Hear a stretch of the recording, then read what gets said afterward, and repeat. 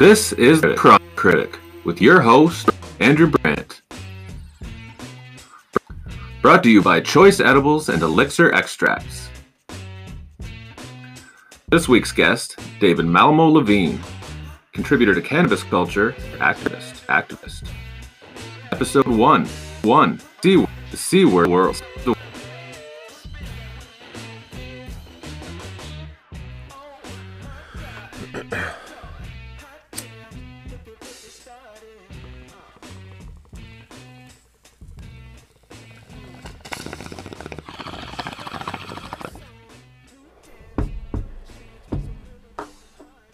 Good afternoon, and welcome to the first episode of The Chronic Critic, with weed news, strain reviews, and weekly guests that are taking talk shows to a higher level.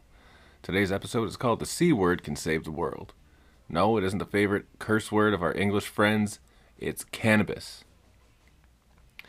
It's a common misconception that hemp and marijuana are two different species of plant. In fact, they're not distinct species at all. They're just two different names for cannabis. And it can replace fossil fuels and begin repairing the environment.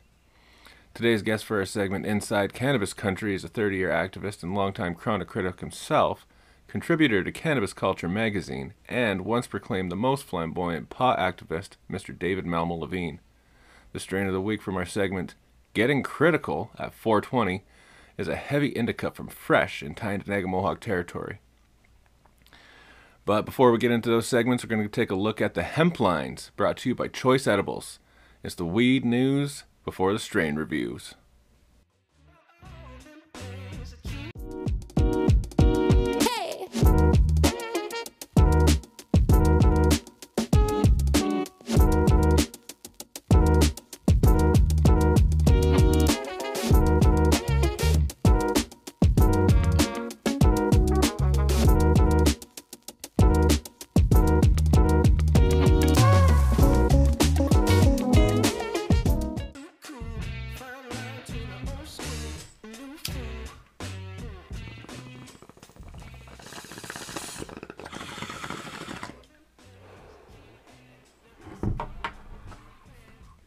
Now it's time for the hemp lines, brought to you by Choice Edibles. From High Times magazine, a Canadian study finds significant reduction in opioid use linked to medical cannabis authorizations. Meanwhile, Leafly reports 246 cannabis stores within a 50-kilometer radius of the CN Tower, leaving Mississauga totally surrounded. Only 200 kilometers away is the Bay of Quinte, which is not only beautiful, it's home to some of the best strains that you'll ever be able to find. On Indigenous territories that don't have to follow government rules, with some of the best chronic around. Canadian producers, although, have destroyed nearly 500 tons of packaged cannabis products and hundreds of tons of unpackaged cannabis since adult use was legalized back in 2018, according to data acquired by MJ Biz Daily. In addition, almost 6 million packages were destroyed in 2019 and 2020, which consisted of 3,783,397 packages of dried cannabis, 1,500,396 packages of extracts, 714,491 packages of edibles, 943 packages of topicals. Health Canada did not say why the cannabis was destroyed by producers, but industry sources cite various reasons for regular destruction, including clogged sales channels, as provinces opened stores slowly in the early years of legalization. Cannabis was produced before appropriate licenses had been secured, such as sales licenses, low-quality production for testing only, producers stockpiling cannabis in 2019 for the launch of 2.0 products such as edibles and most extracts in 2020. If the product was destroyed because it was unsaleable, that would indicate the producers were unable to grow quality cannabis as they scaled up their output. Maybe if all the growers weren't still either in jail or didn't hold a criminal record, they could have grown some good chronic and nobody would have wasted the time and money. Tyendinaga Township Council has cleared the way for the development of a cannabis production and processing facility in the township. The council approved the site plan in agreement with Wolf Island Cannabis, Inc. The business will be located at 7455 Old Highway 2 just east of Briar Fox Golf and Country Club, owned by the Mohawks of the Bay of Quinte. Existing buildings on the property, formerly used to raise and train horses, will be utilized for the growing and processing of cannabis. Tyendinaga Township is directly beside Tyendinaga Mohawk Territory, home to more than 3 dozen cannabis dispensaries selling unregulated products with little enforcement. The Mohawk Council of Kahnawake announced they signed a Memorandum of Understanding with Health Canada, creating a licensing regime alongside the territory's cannabis laws, allowing businesses to pursue cannabis cultivation for processing licenses. Tanya Perron, Yajahayas, or elected chief of the Kahnawake First Nation, told BNN Bloomberg, "It was obvious that there needed to be a relationship with Health Canada to provide for the exchange of information for them and Cannabis Control Board." In Los Angeles, Sha'Carri Richardson, the gold medal favorite to win the 100-meter race at the Tokyo Games before testing positive for marijuana, told TMZ she's doing fine and maintaining a positive outlook on the ordeal. She says, "I just know what I have to do moving forward in my career. If you can smoke weed and run at super speed, they should send her the medal. The Olympics is a joke, and so is the mainstream media for demonizing her and not steroid burrito Houlihan. At least we'll be able to see Richardson in Paris in 2024. Next up, the strain review on Getting Critical.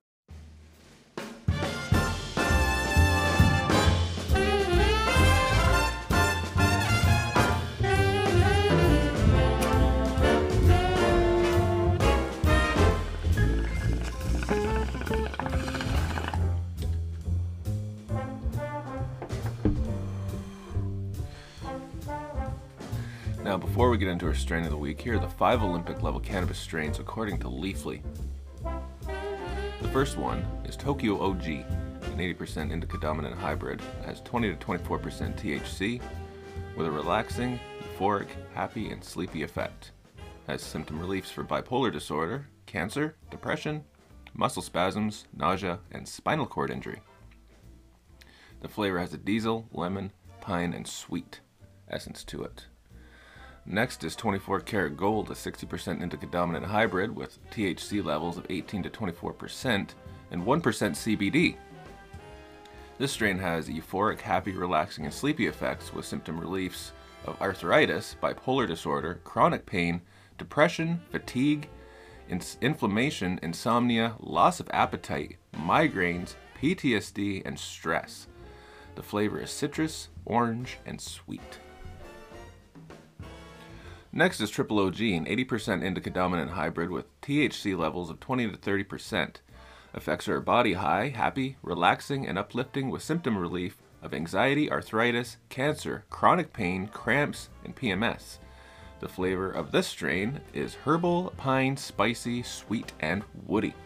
From Belleville, Ontario, just outside Tyendinaga Mohawk Territory, comes the Incredible Hulk, a 70% sativa-dominant hybrid with THC levels of 15 to 19%. Has a creative, energizing, euphoric, focused, happy, and social effects with symptom relief for depression, fatigue, loss of appetite, mood swings, nausea, and stress. The strain has a berry, herbal, and sweet flavor. Last is Tidal Wave, a sativa-dominant strain with 19 to 20% THC levels. The effects are uplifting, energetic, and focused, and has symptom relief for depression, stress, and anxiety. Now, the strain of the week for this week is Purple Bull Rider. This strain is from Fresh in Tyendinaga Mohawk Territory at 414 York Road. This one is nearly 100% indica, has a THC level of 17%, and it treats stress, depression, and insomnia. It has berry, fruity, herbal, honey, pine, spicy, and sweet flavors to it. So those are the strains to check out, and as we know, there are celebrities that have been getting into the cannabis game as well. There's Seth Rogen with Houseplant, Jay-Z with Monogram, Snoop Dogg has Leafs by Snoop, and Tommy Chong, of course, you can just go with Tommy Chong's. There's also Jason Gann of Wilfred. I've had the chance to speak with Jason Gann on several occasions, and he truly is passionate about cannabis and the medical benefits, not only physically, but spiritually, mentally, and emotionally as well. Jason Gann is hands-on with his weed company as the founder and CEO of Wilfred Cannabis. The Australian comic and actor and producer is also the face of the line of pre-rolls as Wilfred, the central character of the TV series he co-created that ran on FX for 4 years from 2011 to 2014. Starring Elijah Wood as a depressed ex-lawyer who bonds with his neighbor's dog, played by Gann in a dog suit, the show was full of 420 storylines. In the very first episode, the duo breaks into the hated neighbor's room and steals his homegrown plants. Wilfred Cannabis is available in dispensaries across California. That's Getting Critical. Stay tuned for a conversation with David Malmo Levine. He's a 30-year cannabis activist and contributor to Cannabis Culture magazine. His websites include potfacts.ca, herbmuseum.ca, and pot-shop.ca.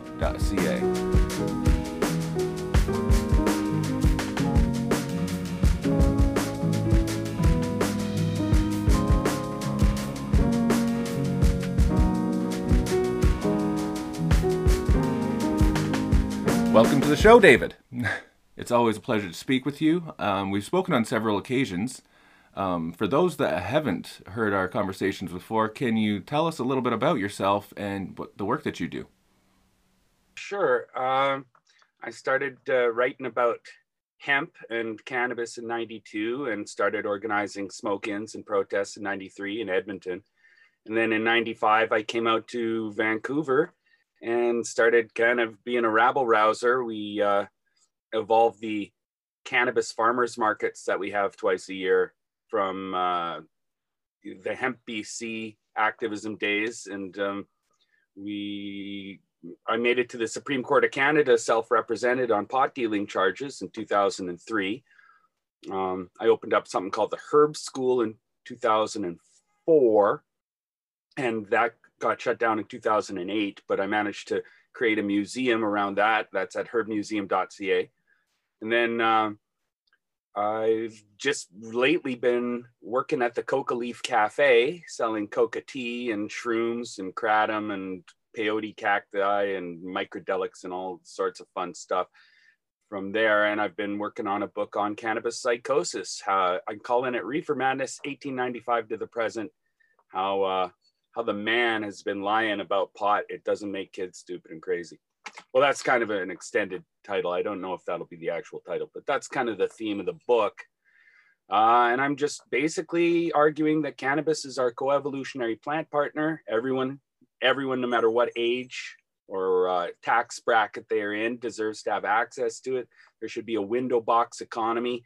So if you have access to a window box, you should be able to grow it and sell it, make money off it. You should be able to grow it no matter what. It should be like a house plant or a coffee tree. Everyone can grow a coffee tree. Everyone can sell coffee beans and everyone can drink coffee. So pot should be like that.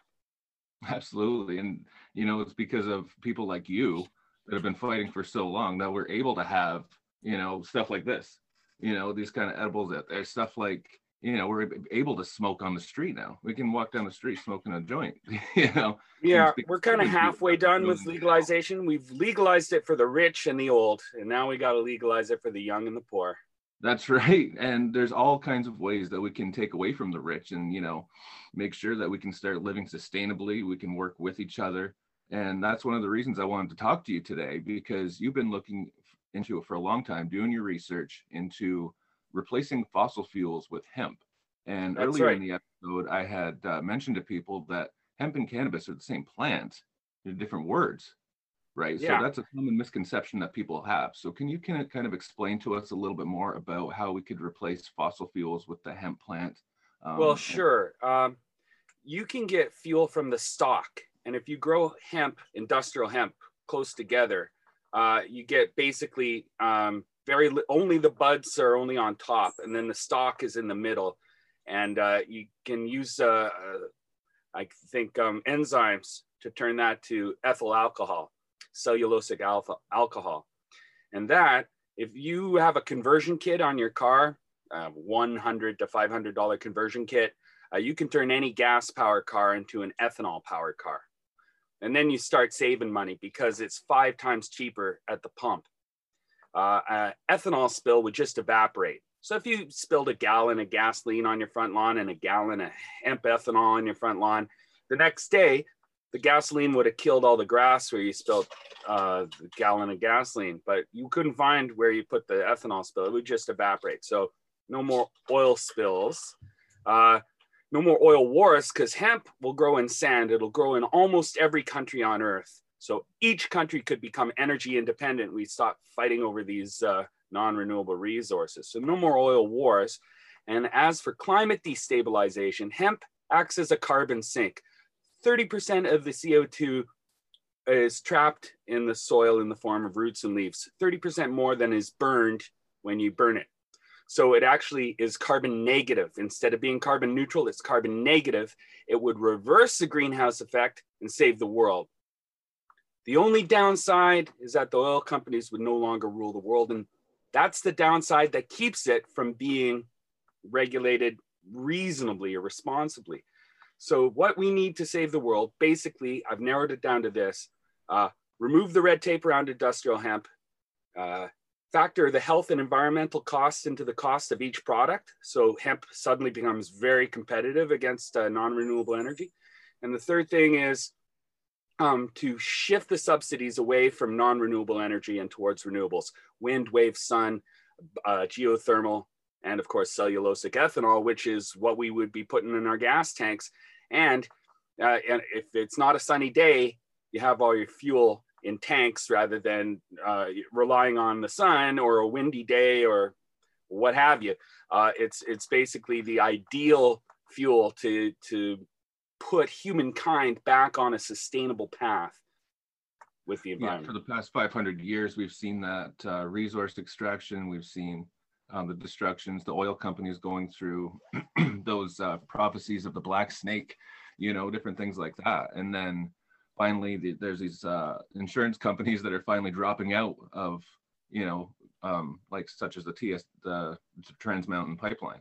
Yeah, well, that's a good sign. But really, if we just stick with the renewables other than cellulosic ethanol, we're still carbon neutral, and that really doesn't reverse the greenhouse effect. It just kind of keeps us in an okay position. What we want to do is we want to start taking all that carbon out of the atmosphere.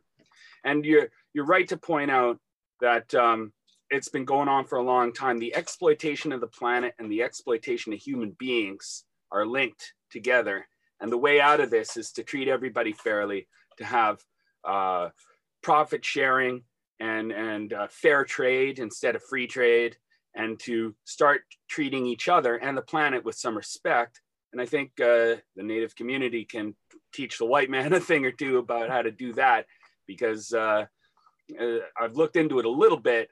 I think there are some examples of human beings living at peace with each other and the planet that come from the Native community, but very few that come from white people.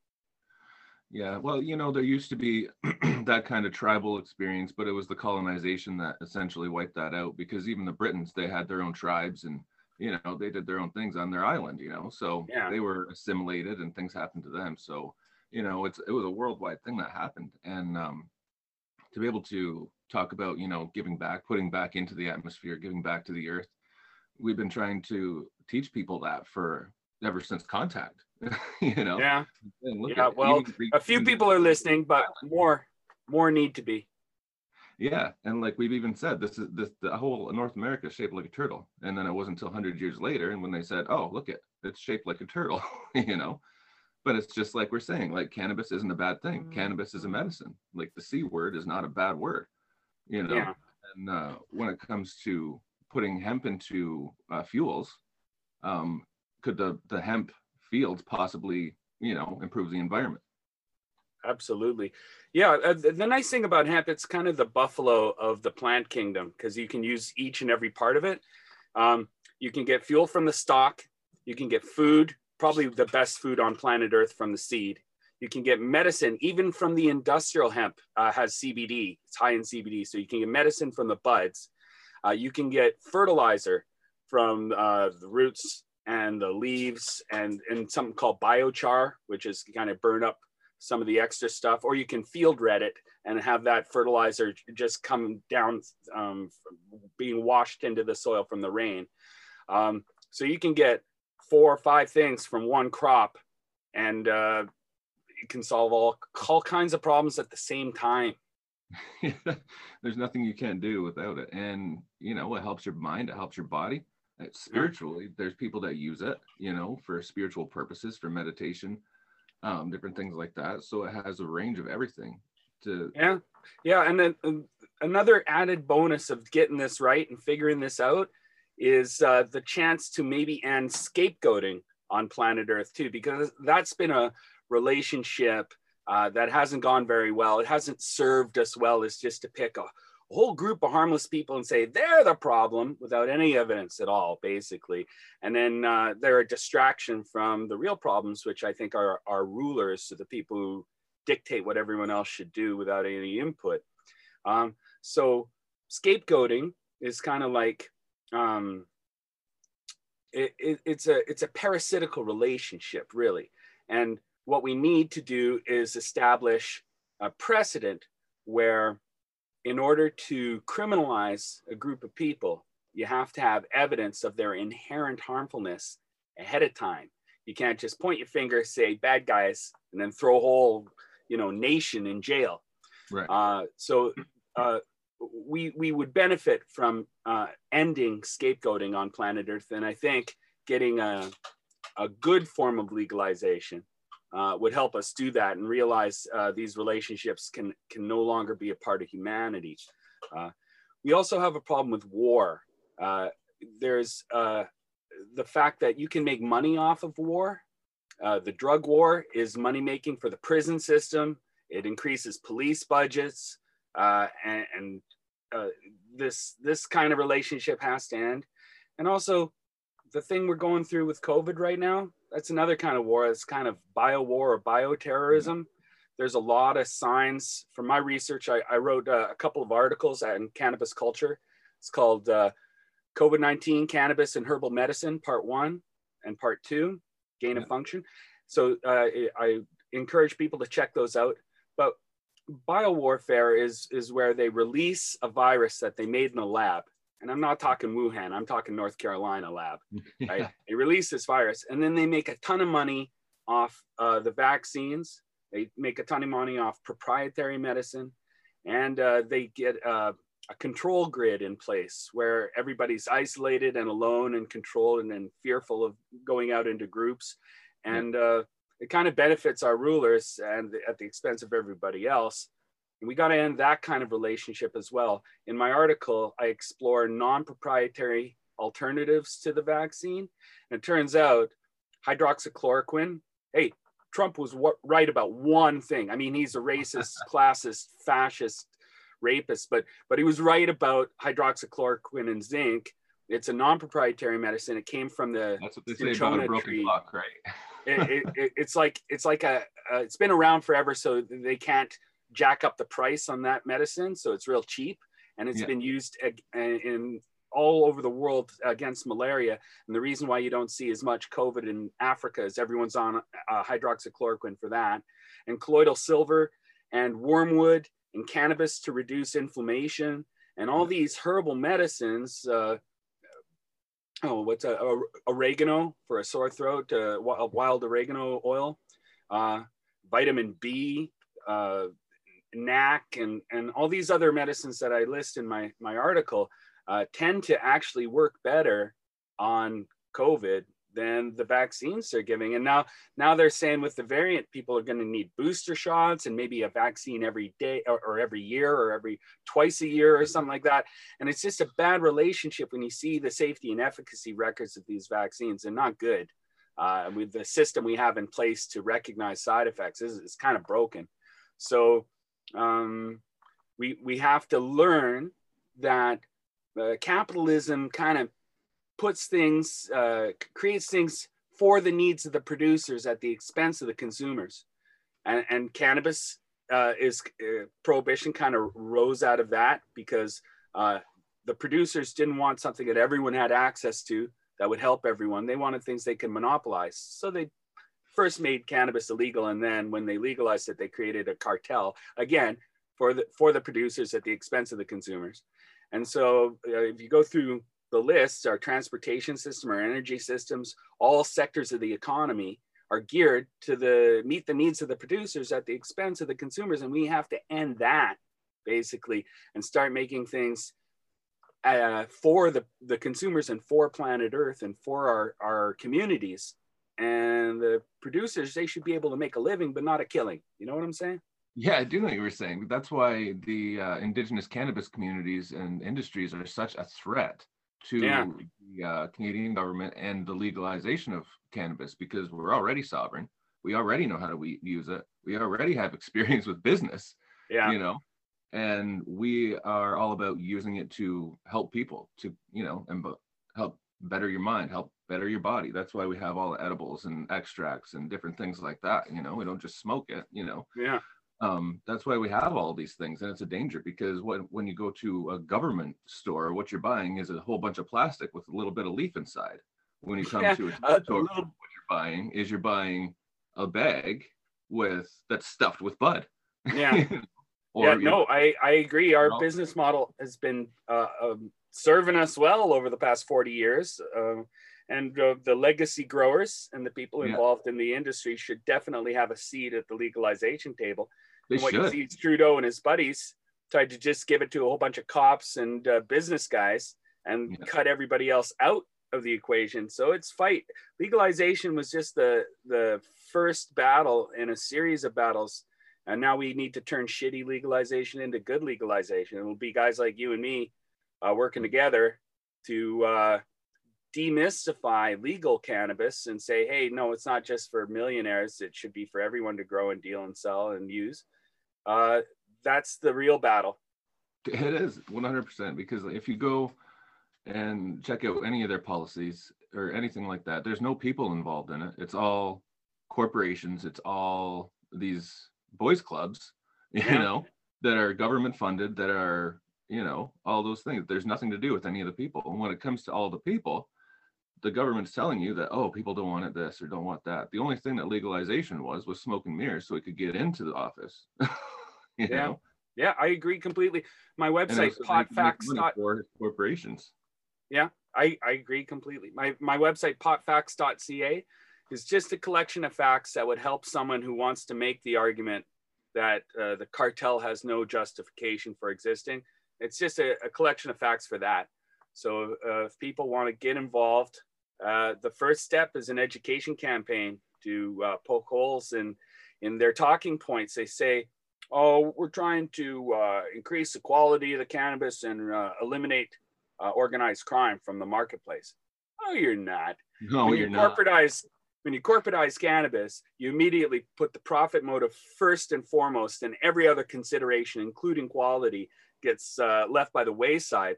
So potfacts.ca has a collection of evidence that their corporate pot is more moldy, more filled with pesticides, and of lower quality than the legacy growers. Also, we've had people in the territory test it before, and it's not as good quality. You know, man, it's terrible. It's terrible. Sometimes they're using a pesticide that was used to kill Jews in World War II, the hydrogen cyanide or something like that. Eagle 20, I think, when you burn it, it cleaves to hydrogen cyanide. No, that didn't happen back in the Prohibition days, when it was just people who were selling pot on their reputation. Right. The other thing is the Senate could have closed a loophole that would have prevented people from owning a licensed producer corporation anonymously. But they didn't, because they wanted to keep the gangsters into the business. The gangsters, they protected the gangsters and allowed them to function in the marketplace. And that's another thing that's exposed at potfacts.ca. So check that website out if you want to expose the cartel for what it is. Definitely, because like you said before, anybody can open a coffee shop. Like we have a coffee business ourselves. We have Two Row Coffee Co. We have the website. We can get beans anywhere. We can get anything like that, any access. We can sell it across Canada, no matter what. You know, we can trade it across the border. It's fair trade. That's right. You know? And how many raids were there on coffee-related businesses last year in Canada? Is the number higher than zero? I don't think so. Exactly. How many people got busted for growing coffee or importing coffee beans? Zero.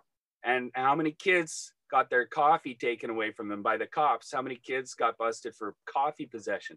Zero. And that's how it should be for cannabis too. It's a soft drug like coffee, has about the same number of victims and the same cost to society. And coffee doesn't make kids stupid or crazy. Cannabis doesn't make kids stupid or crazy. And they should just leave us alone and let us have our relationship with this plant, which has helped human beings evolve over the last 100,000 years, really. Exactly. You even mentioned before how it's been used. Even the seeds are nutritious. They hold nutrition. Chinese people back 2,000 years ago knew this and were using this. You Sure, know, probably like older. so. The nice thing about hemp seeds is that it's the most digestible source of protein on planet Earth. Plus, it has essential fatty acids in the perfect ratios for human nutrition. And the thing about essential fatty acids is that they're essential. You need them for a healthy immune system. So it's really denying people cheap hemp seeds that is responsible for a lot of the disease and the malnutrition in the world.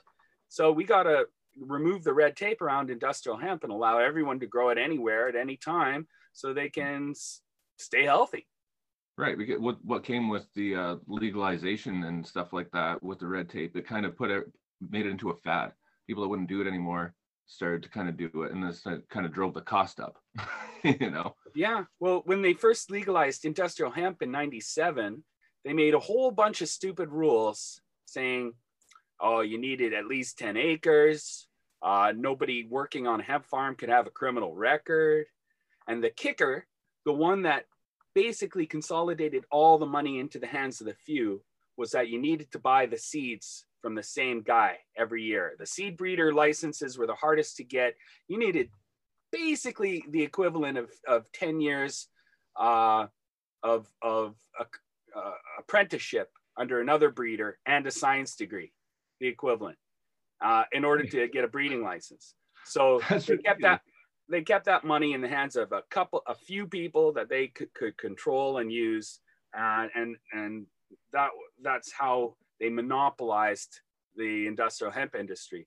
I spoke up at the time, but of course I was shut down by this guy named Dave Watson, who there's an interesting story behind Dave Watson too. I talk about it in Vansterdam Comics, which is my 420-page full-color comic history. You can I think Weeds still sells it, and the Coca Leaf Cafe sells it, but now that Watson guy, he's a pretty sketchy guy, and he spoke up in favor of the hemp seed monopoly back in '97 at this convention in Vancouver we were having. I think he did the whole world a disservice when he did that. Yeah, and no wonder the quality and everything like that shot down. If you have all the people, if you're not allowed to have a criminal record, and before they were throwing everybody in jail. Yeah, all the growers were coming out of jail. Yeah. Anyone with experience growing cannabis wasn't allowed to grow cannabis. Exactly. Like, so you just got people that study it? No, that's not going to work, So we definitely need to get people over to your site. We're going to have it in the description of the episode. We're going to have it everywhere. So fantastic. Tell us a little bit about the last article that you talked about there. Which article was that? It was the one what was it about? Culture. The COVID-19 cannabis and herbal medicine one? Yeah, okay. So I've been curious about the history of biological warfare for a long time, and I collected a lot of books on it and did a lot of reading. And as it turns out, AIDS, HIV, was made in a laboratory in a place called Fort Detrick, Maryland, which is the US Army's bioweapons lab, by a guy named Robert Gallo, who ended up being one of the discoverers of AIDS, but actually the inventor of AIDS is more like it. Yeah. What they did was they combined hepatitis B and feline leukemia, and basically AIDS. And then they distributed that particular disease in hepatitis B vaccines in New York and Africa at around the same time, 76, 77. Yeah. And then, 1979, 1980 rolls around, and you start getting outbreaks in those two places at the same time. Weird. What a weird coincidence.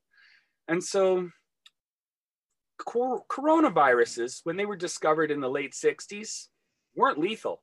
They didn't kill people. You just had like a cold. The then they started messing around with them, and they did this stuff called gain of function research. Now, gain of function means you take a virus and you genetically manipulate it, you do some inserts, and you make it either more transmissible or more lethal, or both. And then what you have is SARS popped up in 2002, MERS popped up in 2011. And these are coronaviruses that were suddenly lethal. That's a sign of a bioweapon, is that suddenly a non-lethal virus becomes a lethal virus. Yeah. And so I kind of put all the evidence of COVID-19 being a bioweapon together in a certain order. There's gain of function research going on already on these viruses, especially by Ralph Barrick of North Carolina. Wuhan, the Wuhan Institute, that bioweapon safety level 4 laboratory in Wuhan, China, has only been open since 2017. Yeah. But the US has been making bioweapons since World War II. Right. And so they've had the experience.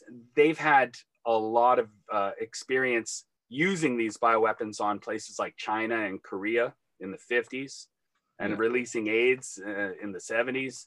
So they're the ones with all the experience. And then you look at the vaccine industry itself. This is interesting. The vaccine industry before COVID was about $60 billion a year. Well, if you create a virus that everybody in the world needs a vaccine for, that's like $50 a shot, suddenly your $60 billion a year industry mushrooms to about $360 billion a year. It more like 6 times the size, right? That's a huge temptation for these big pharma companies to ignore. They do not have a great track record ethically. If you look at the history of big pharma, it's nothing but murder and war profiteering and horrible exploitation. Google IG Farben. That's Bayer and Horst and BASF in Germany and a bunch of Swiss chemical companies. They did terrible things in World War II. Everything Hitler did in World War II, IG Farben was busy doing back in World War I. So these are not ethical companies, and that's too much temptation. That's too many zeros for them to ignore.